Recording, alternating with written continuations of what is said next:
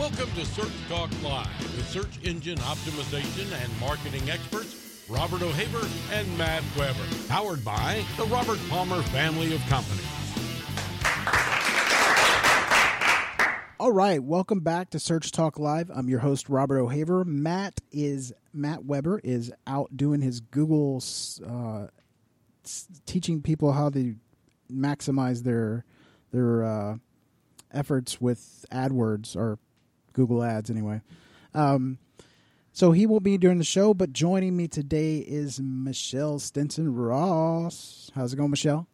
Hello again. It's going really well today. Awesome. Well, welcome. Why don't you tell everybody about yourself? I am the managing director of marketing operations for an Austin-based agency called Apogee Results. We do full stack digital marketing, and that's probably enough to be going on. Okay. Yeah, guys, last week we had a little snafu with our technical issue. Some technical issues. My computer was messed up, and we about 25 minutes of last week's show was not recorded. So those of you that were listening to a bunch of dead air, I hope it was no, just kidding. I want to apologize to you and let you know that we are all about the production quality of our show. So we want to make sure that everything is working, but because we are a live show, we don't pre-record like everyone else, which is not a bad thing. But in fact, we might end up changing it to just Search Talk. Just kidding. But so we strive on making our best, the quality content, the people that are in the show. Obviously, we have a great lineup of people. So please accept my apologies. We are doubling up our recordings so that way we don't have that issue anymore. But anyway, onto the show. If you are on Twitter, you can go type hashtag Search Talk Live and type in your questions. We're monitoring that if you have questions for our guest.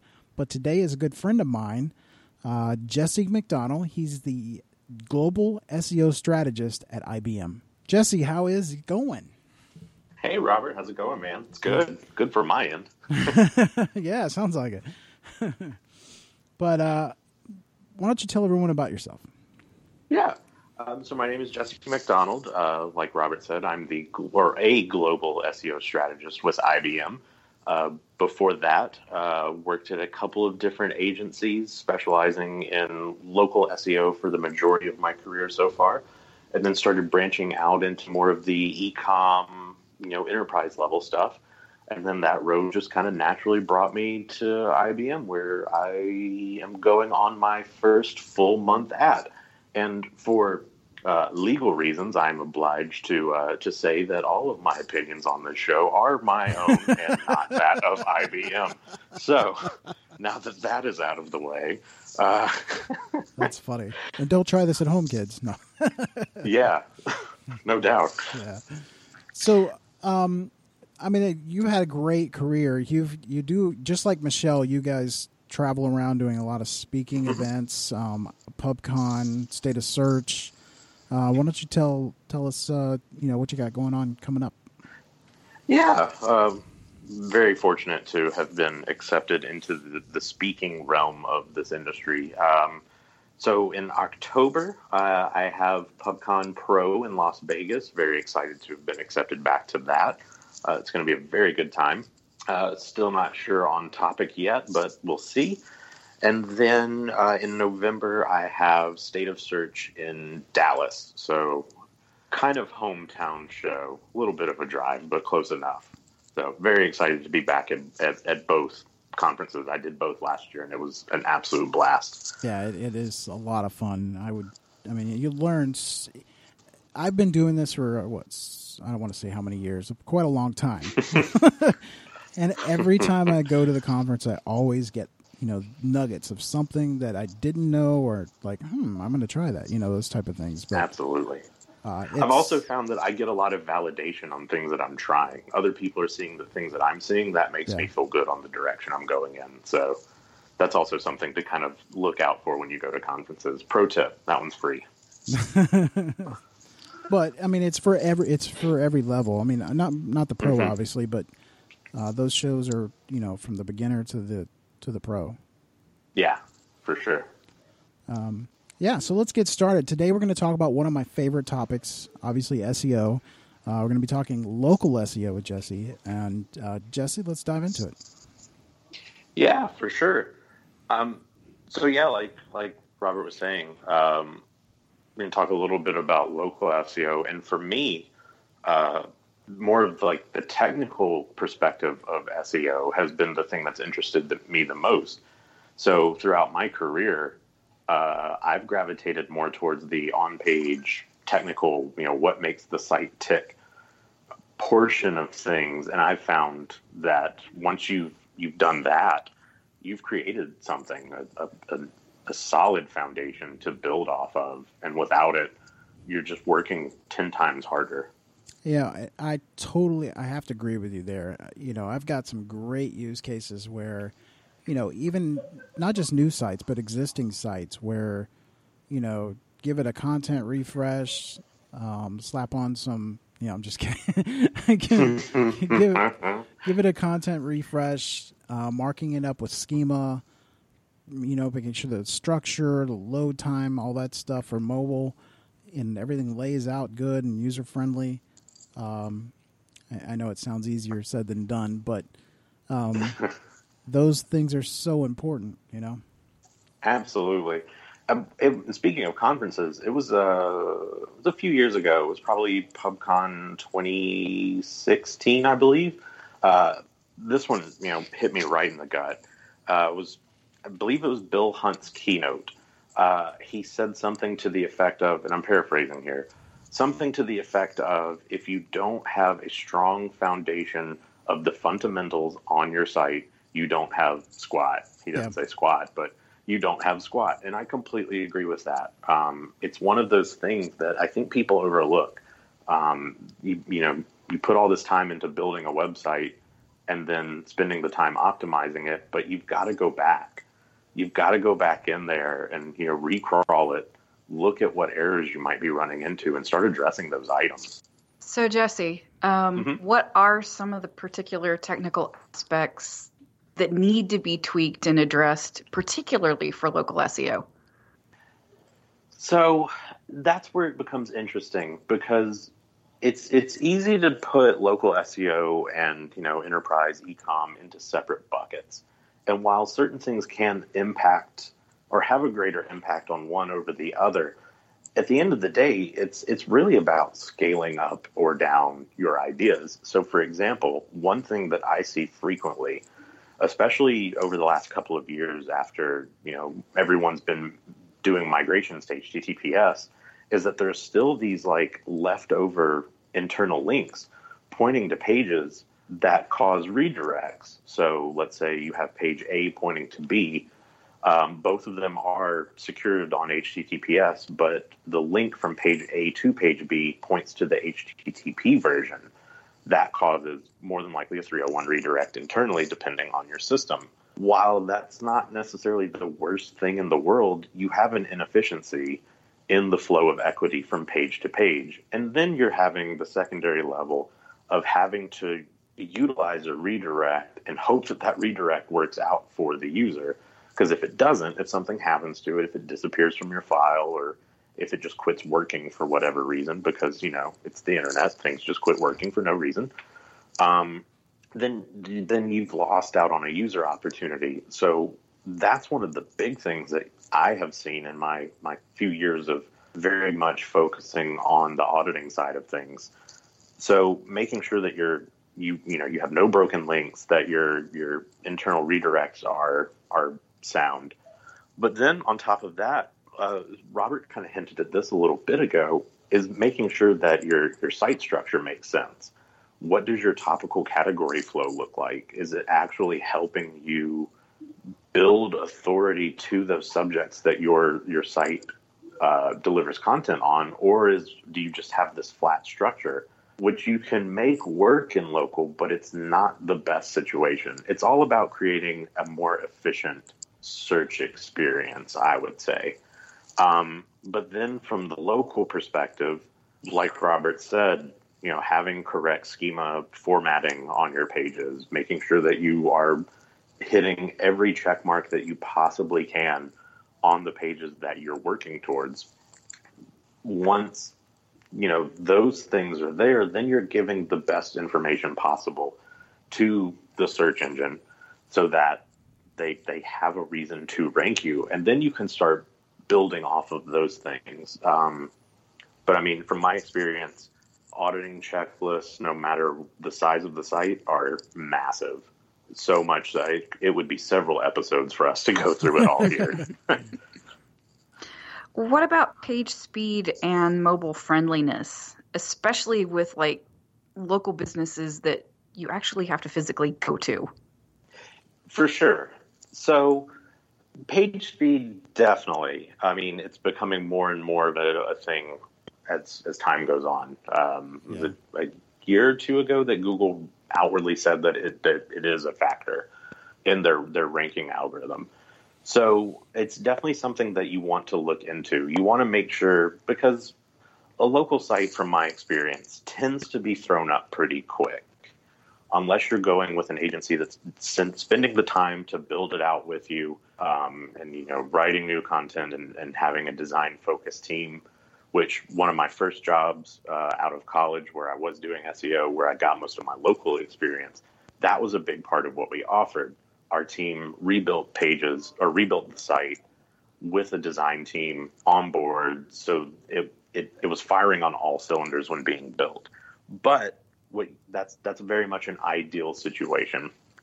What I've seen in the last few years is that you'll get a site that someone like a mom and pop shop around town has said, "Oh, I've been told that I need a website, so I just need to build something." So they're not well informed. They don't know necessarily that what they need to do to make the site efficient. And page speed ends up being a big product of that quick build process, because it does take some level of development skill and know-how to go into a site, especially if you're using something like WordPress, where it's so easy to just find a plugin for every little thing. But then that starts creating issues where you have unnecessary, JavaScript added to your site, unnecessary CSS.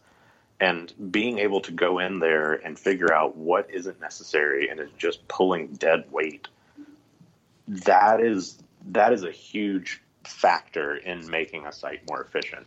Making your code the most efficient it can be by removing that dead weight and simultaneously figuring out if you can achieve something without utilizing maybe a plugin. I worked on a site last year that they were convinced that the way to put a link in from their body content to another page was to utilize a plugin. Oh, dear. Yeah. So, I mean, it just added so much extra bulk to their site that once we kind of educated them and said, well, no, this is how you should do it. I mean, leaps and bounds. It's small little things like that. Figuring out your efficiencies and how your site is operating can be huge.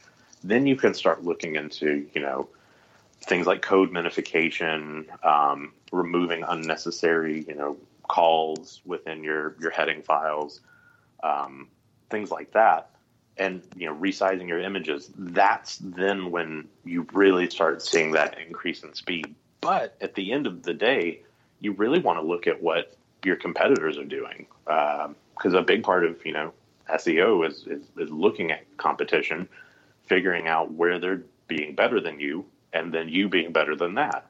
So, not saying that if all of your competitors' sites are slow, you shouldn't focus on speed. But you don't necessarily have to put it in the top of your priority. Because there is some level of time and even dollar budget allocation that has to go into these thought processes on betterment. So yeah, that's kind of my spiel on speed. Yeah, and Jesse, I've seen in my testing times where page speed can make a rank jump up to so far my biggest one jump was like 22 levels. Yeah, which is and I mean big difference. And this is something that coming from a graphic design background, I tend to have, and this is something Michelle and I have talked about for the years we've known each other, having a user-focused kind of experience in mind is hugely valuable to any SEO campaign. While Google has said, user data is not a direct ranking factor, there has to be some level of user got to the page and got exactly what they were looking for. It was a clean experience. It was the droid they were looking for. There has to be some level of consideration into that. I totally agree. And a fast or a decently fast page is going to serve a user better than a slow page. So there's it's kind of hard to really justify it because it just makes sense. It's common sense. Yeah. Tough to achieve, but common sense. Does content play a role in getting to that? Okay, this might be a little bit easier to achieve. I mean, for sure. If you really have to look at intent. This is something, and like I was kind of saying earlier, my experience has ranged all the way from local small mom and pop shops to now I'm at a global company like IBM, and the conversation is the same back and forth. If the intent of the content doesn't match what you've produced, then it doesn't make sense. You're not going to rank for what you're looking for or what you're trying to get in front of your user base. So, I mean, while it's kind of a cliche to say, quote, content is king, it kind of is. I mean, that's your basis. Yeah. That's what you need. And in my mind, the perfect site is something with a strong technical foundation, excellent content that makes sense for what that particular user demographic would be looking for, and plus the off-page signals. And then you've really got a winning combination that it's a matter of just tweaking from there, adding new things, testing new things. So I would absolutely say that content, especially relevant content, is key. Yeah, and I could touch on another subject. I mean, another situation where the opposite happened. A website put up a blog article where it didn't pertain to the business. It was just a generic article. 23,000 clicks a month, but a bounce rate of 98%. And then because it wasn't pertinent to the business, I got rid of it. They're like, why would you do that? Yeah. But, it had no value. There was no value to that business. And that's probably one of the most dangerous things that's happened since SEOs got wind of the phrase content is king. Is that now everyone's aware of how important content is, but no one is a strong word. You don't hear necessarily the importance of relevant content is king. Correct. Or the absolute ruler. So I've been in a situation where I'm talking to a new business about, doing SEO for them, and they say, well, how many blogs are you going to write? That's the wrong question. That is completely the wrong question, because it's all dependent on, well, we need to figure out what we need to write. Right. What do we need to address? What problem do we need to answer? Right. What solution do we need to give to the user? It's not a matter of we need to crank out 4 blogs a week and we'll be good to go. That's not key. Yeah. I've had websites that after working on them for 5 years have had somewhere in the ballpark of like 20 total blog posts, and they absolutely dominated their industry because it was all relevant. Yeah. It wasn't fluffy crap. Yeah. The world is dominated by fluffy crap. Yeah, absolutely. Or the internet, it's hard to sift through it all at this point. Well, Jess, isn't user experience and relevance where all of that kind of comes together? I think a lot about customer journey, and that the pieces of content that somebody would consume when they're trying to figure out, well, well, what is this problem I'm having? Am I having a symptom? And then working their way through, okay, now that I've identified the problem, how do I fix it? And finding the information that gives me the solution. So that's a wide variety of content. Yeah. And that you bring up a really interesting point.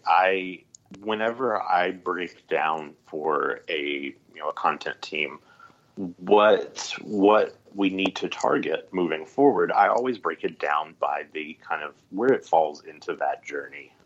And SEOs, we love our buyer's journey. Is it a part of awareness? Is it something where someone's really just kind of trying to get information on a broader topic? Sure. Or is it consideration based? Or they understand what's going on. They just need to figure out who to go with to solve their problem. I think when you break up that content into those kind of journey based buckets, you're having a better opportunity to spread yourself into a more efficient direction, because you are in fact saying, we need to, we're hitting this place really well. We're telling people what we solve, what we can offer them, but we're not telling them the why it's important that we solve this problem. Right. And it can be a little tough to justify it, because that type of content, that awareness content, especially for a business, especially for a small business, some people could feel like it might be giving away too much, or it's not going to turn into sales. But that's why it falls in the awareness bucket, because at the end of the day, if you answered a question efficiently, that's going to make someone then say, okay, well, I have this problem that I need solved, and I know that they answered my question. Let me look into them first. So it almost becomes like a PR exercise. Sure, but it's also it really depends on what your offering is. Whether whether it be a product or a legal service, or you're a plumber. I think it really varies from place to place. Yeah, and there's some verticals where that methodology isn't necessarily going to work. It's a good place to kind of look and get you started, but it can be a little risky. Kind of like when you mentioned with legal services, you have to be careful with the kind of content that you put out for that type of thing, because it's very much a liability type of situation. Whereas being more direct in that consideration phase is probably closer to what your main bulk of content would be. Exactly. I've seen clients where they turn a landing page almost into an FAQ, and a legal service. And if you give them the answer they're looking for, they're not going to call you. You've got to. Yeah. You know what I'm saying? Exactly. It's very much a push and pull in either direction. You have to figure out what's best for your user base. Correct. And that kind of goes with almost every element of SEO. It's all about testing and figuring out what works for you and going with it. Mm-hmm. Well said.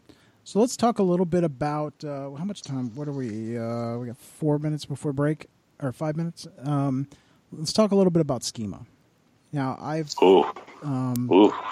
love me some schema. And let's wait for schema till after the break. Let's talk about local signals when it comes to SEO on the technical side. For sure. So I think one of the biggest things that I've seen in my years of doing this is that the first big consideration, especially if you're working with something newer, is to figure out what that strategic site structure looks like, because it's really dependent on the business. You have a couple of different directions you can go in. So if you're a single location business and you never plan to expand, then really, in my experience, your homepage really becomes your main focus for your basic offering. Let's say that you're a real estate agent in Austin. Your homepage is probably going to be very much targeted to that. And because you don't really plan to expand outwardly into either different cities or, maybe even different areas of the town, that's fine. That works. But once you start getting into multi-location type stuff, then your structure really becomes key.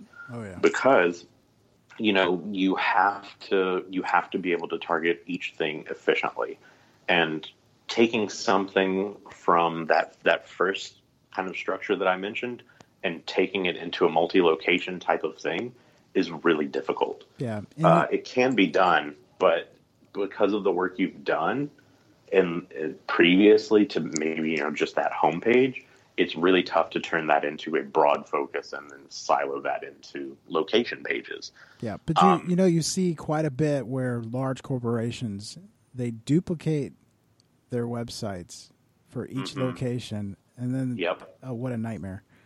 yeah, it's horrible. I've always believed in having a single site so that you have all of that equity sitting in one place. Amen. and then paging it out off of that for each location. It gets its own page, so that way you can target the broad stuff, the very hyper local stuff, and then let those two inform each other and help that authority building. And what would you say on page would be the most important aspect of local, let's say, citations for the page and stuff like that? So for me, it's always come down to making sure that you have a logical hierarchical structure that targets the location that you're going for, or that you're targeting. NAP, so that, right, being the service area or even the specific physical location, depending on the type of business you are. Sure. Content to back that up that's relevant to the page itself and unique. And then having those actual, citation-based signals there, your name, address, phone number signals, having those marked up, and then pointing to those even, social channels that those are connected to, so that it has what I like to kind of call the circle of authority.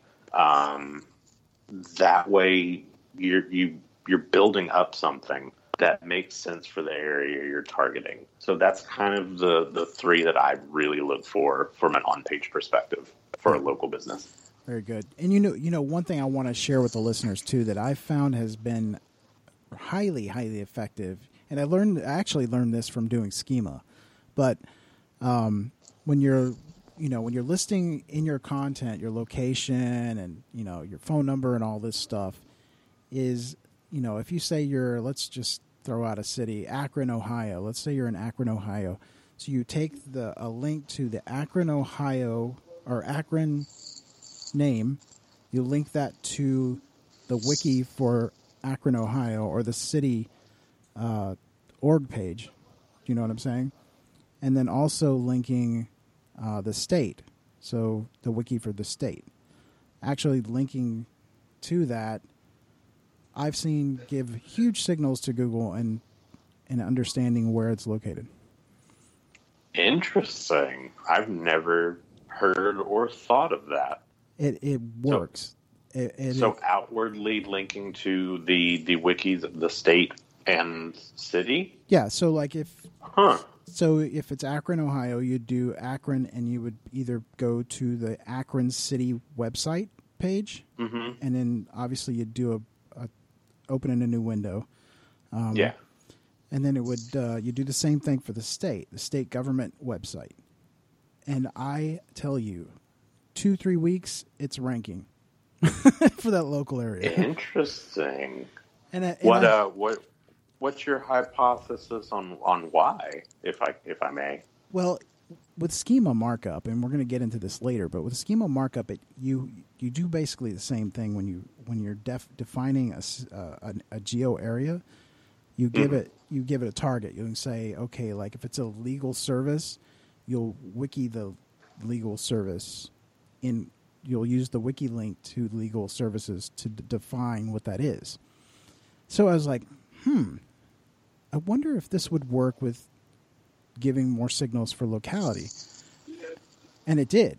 I mean, it was so obvious once I did it, Jesse. It was crazy. That's really interesting, man. Yeah. And it didn't it was down at the end of the bottom of the page where, it listed out the cities, the multiple cities for the locations, because they had 5 locations, and it worked for every single city. Wow. Interesting. Yeah. Yeah, that's definitely something worth trying. And it's very subtle. It doesn't come across spammy or anything. It's, you know, it just further defines that city. Interesting. That's super cool. Yeah. All right, so it's time for a break, guys. What we're going to do when we get back, we're going to ask Jesse who influences the influencer, Jesse being the influencer, and who influences you. All right, so we'll be right back. Today's episode of Search Talk Live is sponsored by... Hey, this is Robert O'Haver, host and founder of Search Talk Live. I've been doing SEO for more than a decade, and I've tried a lot of SEO tools. I'm a solo SEO practitioner now, so I have to work fast and get results for my clients. Nothing helps me more than Ahrefs. Here's why I rely on Ahrefs. It has the fastest, most complete diagnosis of a page available. It's got the easiest way to determine the phrase to target, and simple techniques to see the links your competitors have that you don't. They also have a super understandable way to track your progress. I can't take chances. I have to produce results for my clients, and there's nothing that helps my SEO efforts more than Ahrefs. Whether you are using another tool or you have never used an SEO tool before, you've got to try Ahrefs. And now's your best chance. A 7-day trial is only $7. You can't beat it. Try it today at Ahrefs.com. That's Hrefs.com. You get a 7-day trial for only $7. Grab it while you can. That's Hrefs.com.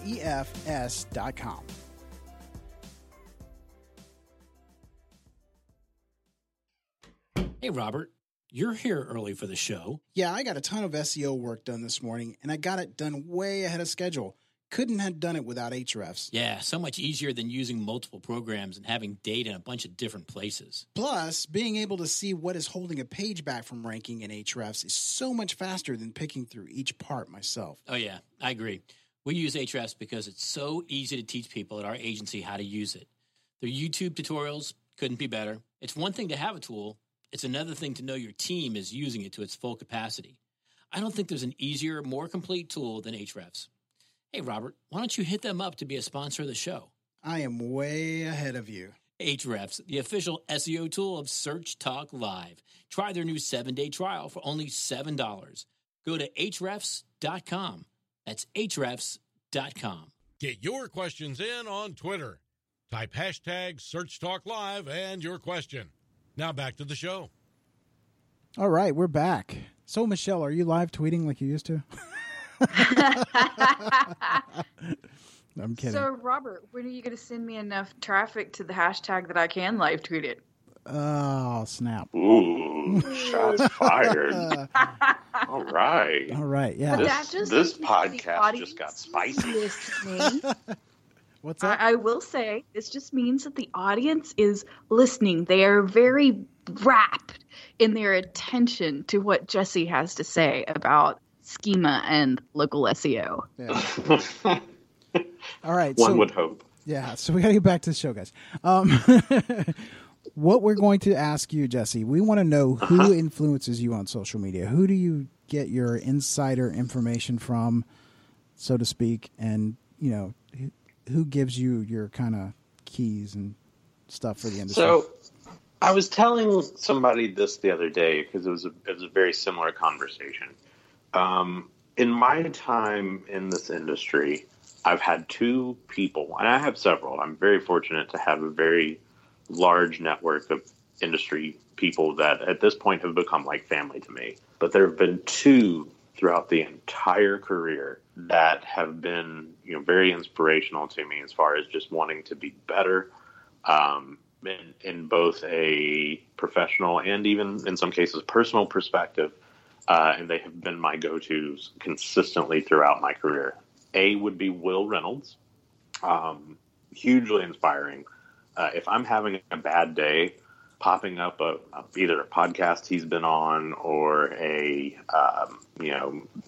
watching a video of a talk he's given, always throws out some excellent information. And as his career has progressed, he's given out a lot of excellent just business advice, how to be a better leader, how to run a business more efficiently. So definitely a very well-rounded source of information and is very vocal on social media platforms.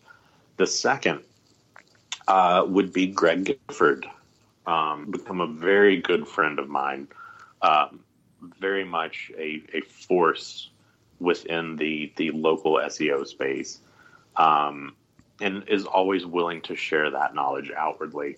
So, I mean, there have been several instances where, either on social or, I'm very fortunate to be able to just call him up and throw something out at him and say, like, have you seen this? What are your thoughts?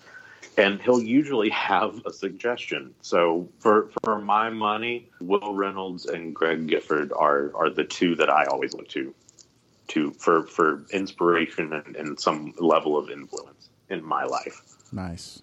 So you're going to leave out Keith? Keith influences my day-to-day as I sit right across from him. Influential on a very granular scale. That's great. All right, now let's get into some schema. All right. So during the break, we were talking a little bit about the schema, and I think I'd like to get let me hear your feedback on it. Mm-hmm. On your suggestion? No. On just schema in general. Using schema in general, yes. I think schema is one of those insanely underutilized things. You'll notice that if you go to a talk by anyone that works at Google, be it a keynote or a one-off, anything like that, if they're talking about organic search, so something very SEO related, more than likely they're going to bring up markup data, schema markup. Yeah. Be it either through, schema.org markup or, something like JSON LD or JSON, whatever anyone wants to call it. Yeah. So, I mean, that right there should tell you that it's incredibly important. So for my, local strategies, it's always been a key factor. It's one of those, it's almost shocking. I've given a couple of talks before where having one of those, ask the audience type situations, like, hey, how many in here use schema markup or any form of markup data on their pages? And you'll be shocked to see how many people do not raise their hands. Yeah. Because it's such an easy win. I mean, you're basically giving the search engine direct knowledge on what you're giving them, what you're offering them with your page. So at the very least, making sure that your base information, like your name, address, phone number, NAP, if you haven't heard it referred to that way, because I'll probably call it NAP at some point. So your NAP information being marked up is a huge signal to Google, because a big part of your off-page citation or link building should start with a citation campaign to some degree. Sure. And those two things working in tandem really help with the building of authority to your business and the area that you're targeting. So if you don't really have the actual markup of your business information, you've missed a very huge opportunity for improvement overall. Then at that, you kind of adding on to what I was talking about earlier of what I call the circle of authority, you can also denote or notate, I should say, the social platforms that you utilize. Yeah. Those also can help build authority. While they're not a direct ranking signal, they help build relevance and authority, especially if you're active on those platforms. Sure. And as far as being active on those platforms, Michelle would be your go-to for that. But I mean, those things are hugely crucial. So it's definitely something that when building a page, especially after having considered the overall structure of a site, that I think needs to have a large focus and attention. And Robert, I would believe you would agree with that. Oh, absolutely, 100%. I tell clients, it's kind of funny. My analogies are terrible, but I say that schema to websites is like spinach for Popeye. It's just like it beefs it up. Okay. It gives. I know it's bad. Okay, right? I liked it. That's good. I like it. But I think that there's a distinct opportunity for people to go above their client or their clients, their competitors, because exactly. it is highly technical unless you're using some kind of a plugin. But I'll go there in a minute. But it's a technical skill that if as an SEO you need to learn, because absolutely the deeper you go with it.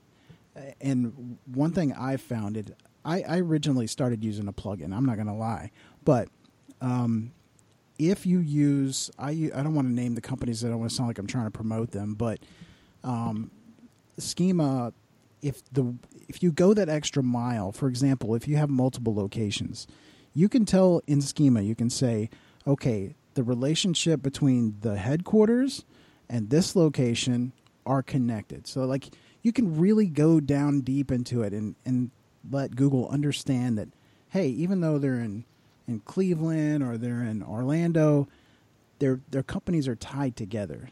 So the offering is kind of cohesive to all locations. You know what I'm saying? Stuff like that. Yeah. The deeper you go with it and the more you learn about it and the more and there's more stuff coming out every month, or not, well, almost every month, but new things you can add to the schema to make it even better. I tell you, I harp on this about every show, but you have to, if you're an SEO, you need to get into schema because you're going to get a huge leg up on your competition. Well, and it can be such a daunting thing too. Yeah. But at the end of the day, because we are an industry who competes with each other but love to give each other things, there have been several great resources created to help build that foundational schema. Yeah. For example, Joe Hall has a fantastic schema or JSON LD generator.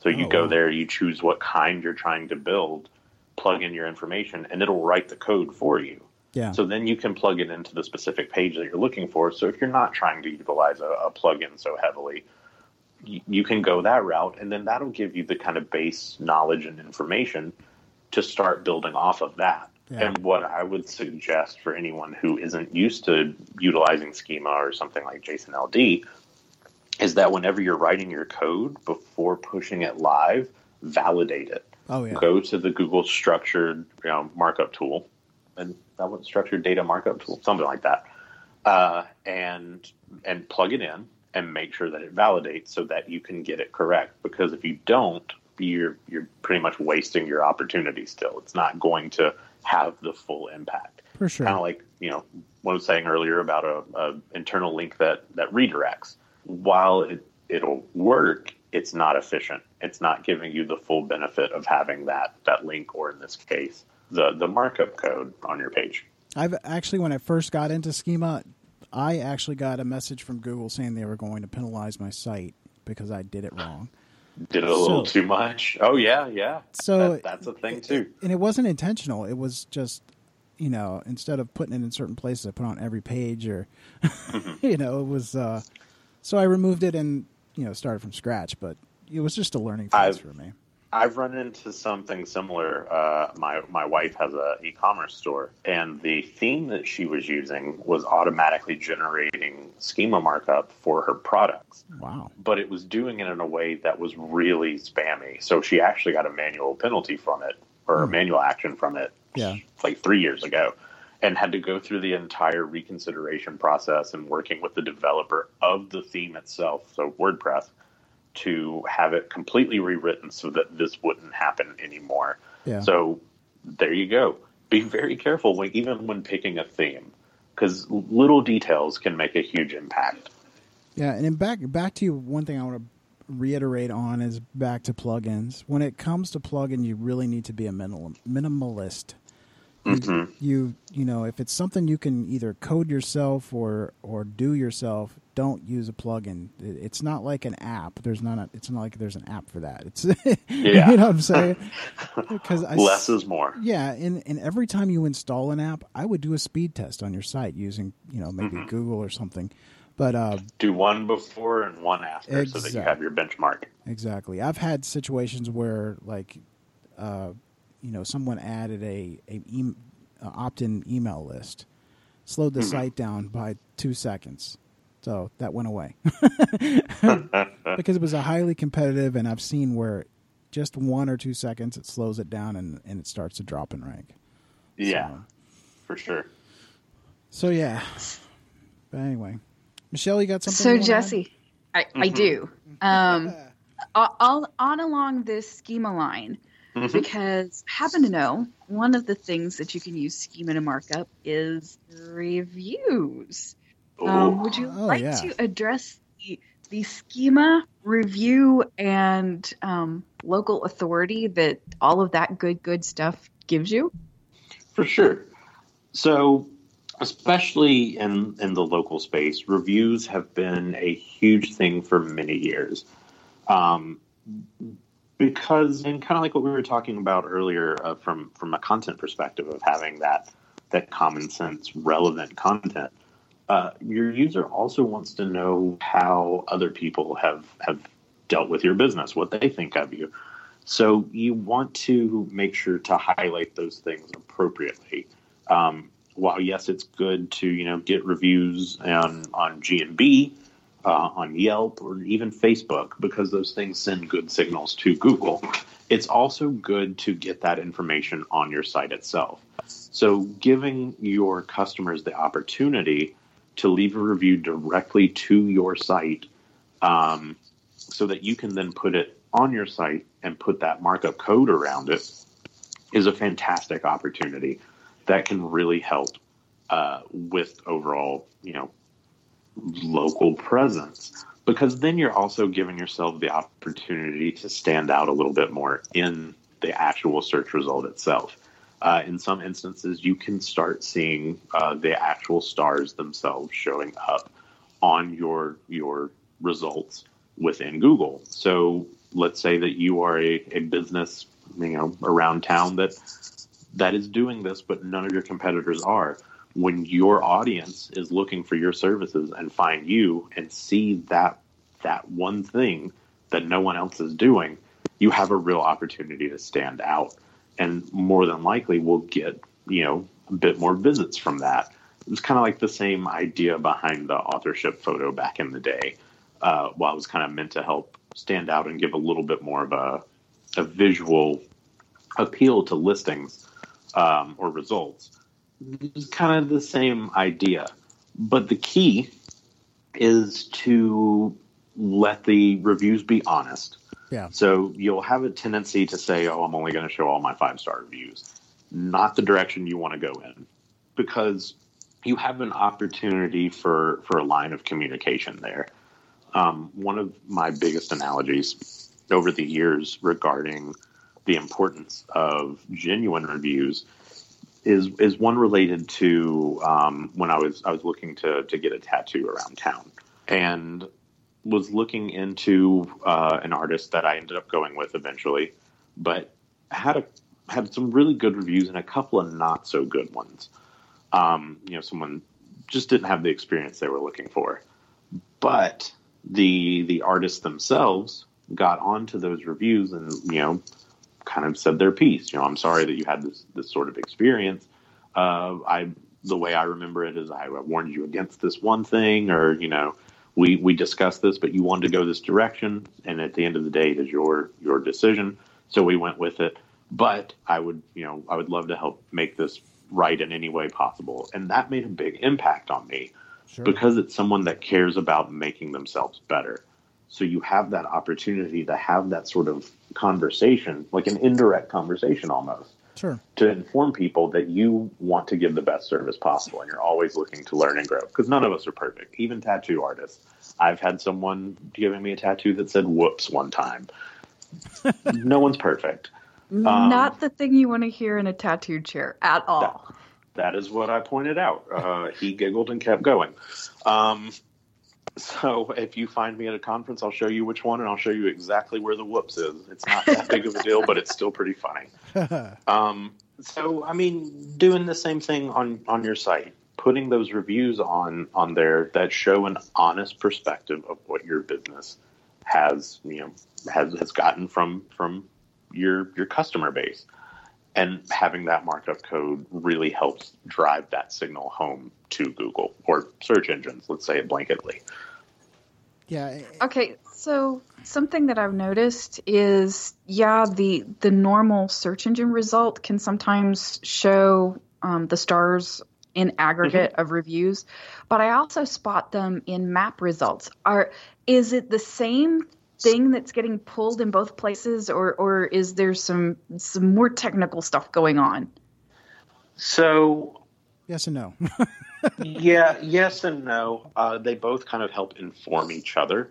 I've been out of the very direct local SEO game for about a year now, so that could have changed. But in my previous experience, it was very much that they informed each other. You didn't want to focus on one more than the other. Having your reviews on page with them marked up was part one of the equation. Sending people to, review you on Yelp and Google and, all those things, depending on your business, was the second part of the equation. So they kind of go hand in hand. And then Google takes all of that information and moves forward. The map listing itself, little more driven by, GMB reviews than anything. Yeah, but what's most important too is that when the reviews have to be seen on the page in order for Google to show them. So like, if it's not on the page and it's showing, I guess they're lucky, but it's supposed to be showing on the page that that snippet is on. Yeah. And the key is that they're unique to the site. Right. So one tactic that used to be a thing several years ago, which has now been, I guess you would say, outlawed, would be pulling like your GMB reviews onto your site and marking those up. That's a huge no-no now. The documentation has been released that says that could actually result in a devaluation or penalty. Wow. So you want them to be unique to 100% where they are. If people are reviewing you on Google, great, leave them there. So if you want more reviews on your site, then you kind of need to point them in that direction more than towards the Google side of things. That's good advice. I didn't know that. Yeah, I think it came out on the Webmaster blog a couple of years ago where they were saying marking up reviews from third-party sites on your site was a big no-no. So if you're doing that, clean up. You can put them on there, just don't mark them up.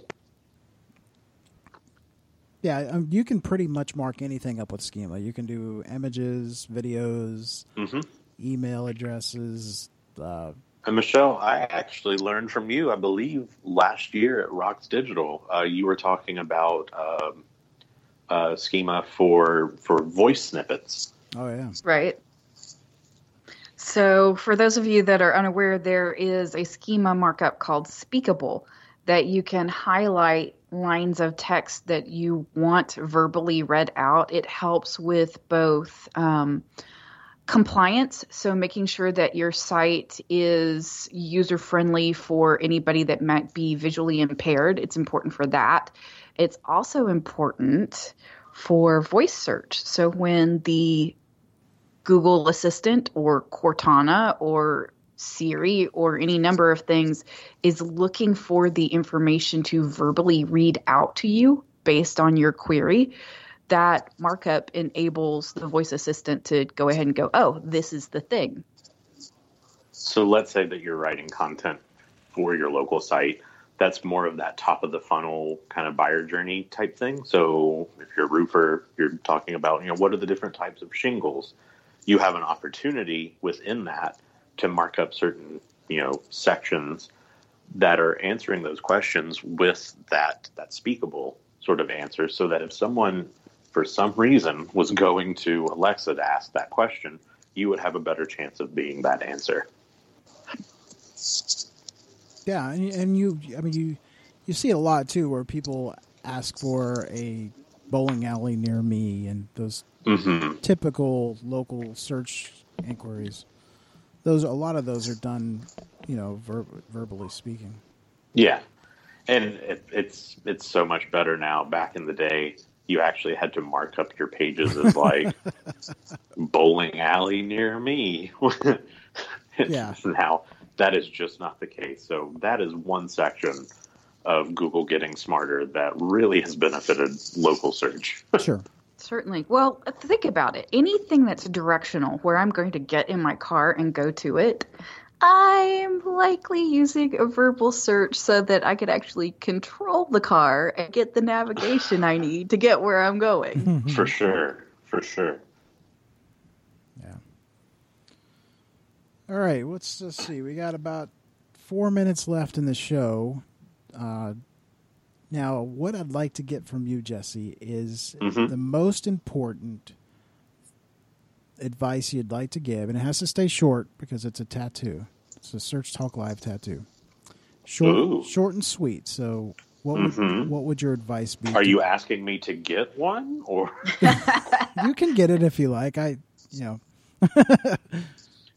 My advice, and this is just kind of my golden rule, and if you wanted to tattoo it, fantastic. Is it whoa? What was it, the tattoo you said? Oh, I don't remember.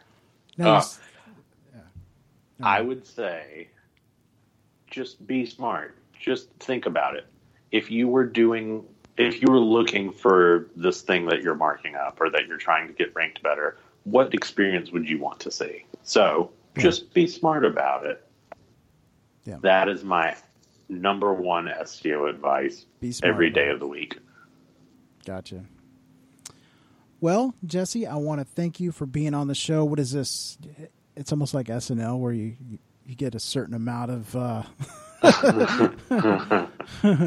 But what is this, like number 4, number 5?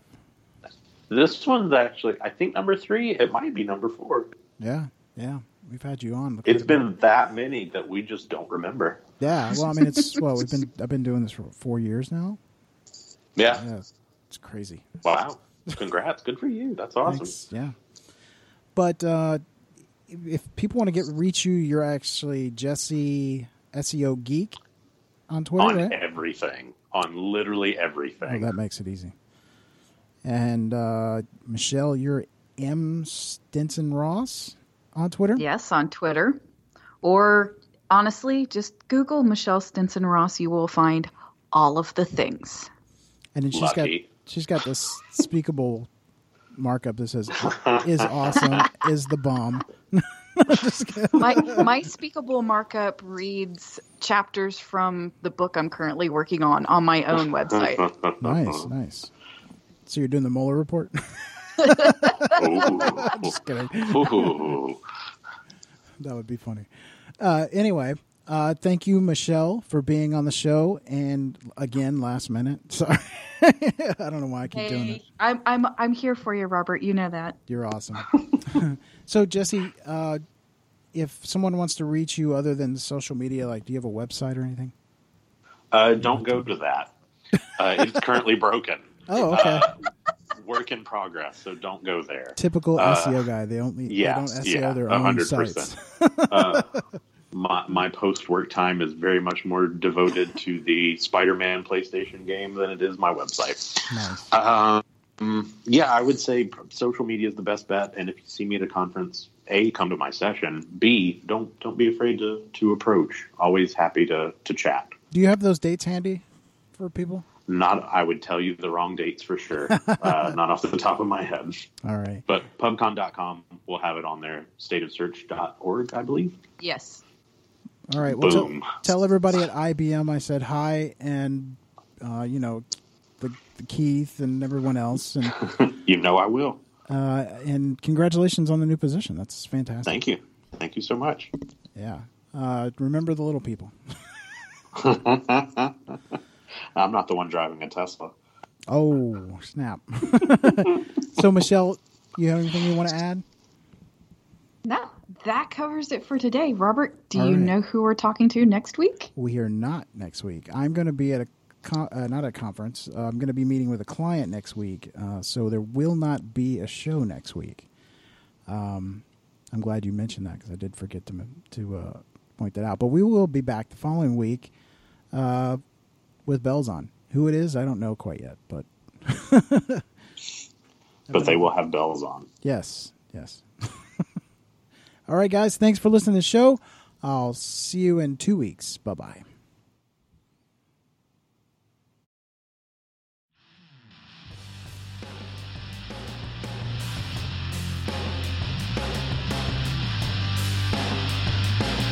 Search Talk Live is sponsored by the Robert Palmer family of companies. If you have questions for Search Talk Live, or you're interested in being a guest or a sponsor of the show, email Robert at searchtalklive.com. That's searchtalklive.com.